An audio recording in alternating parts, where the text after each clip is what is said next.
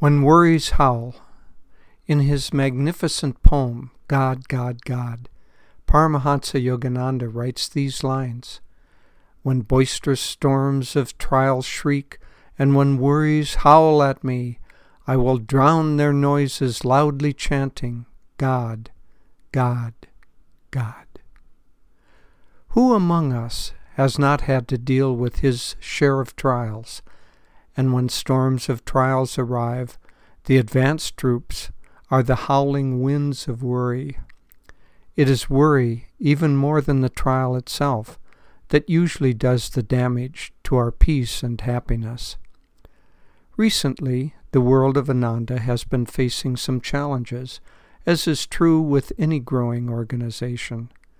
While these tests are not personally directed at Devi and me, we nonetheless are deeply involved in doing our part to deal with them. And even though I am generally of a calm and even-minded nature, worries have been howling around in my mind. Perhaps it will be helpful to you if I share some of my strategies for dealing with them. First, as Yogananda suggests, God is the solution to every test. So I am doing everything I can to keep my mind God-centered. This includes meditating more, trying to feel the presence and support of God and Guru throughout the day, and repeating a chant in the background of my thoughts. It hasn't killed the worries, but it has helped diminish them. If I allow the worries to gather momentum, it is hard to keep focused in meditation.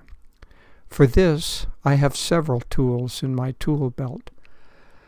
The first is to try to become very present in observing my breath and using the techniques of this path.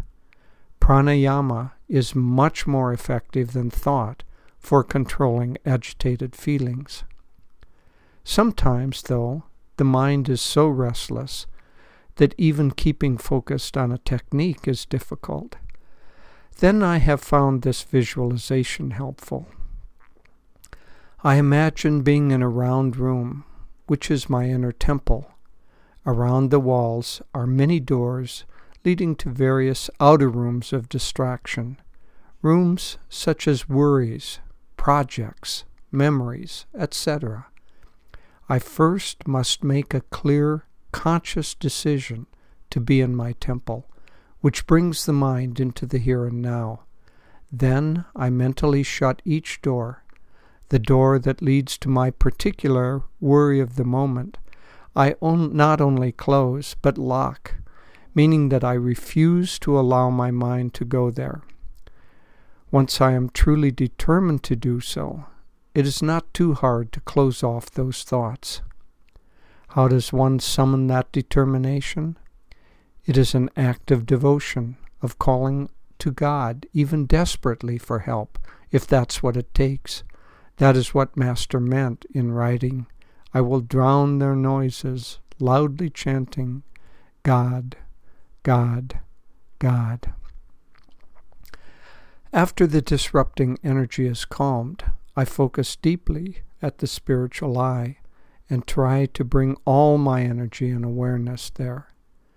When a door of distraction opens on its own, I find it relatively easy to shut it again if I do it right away.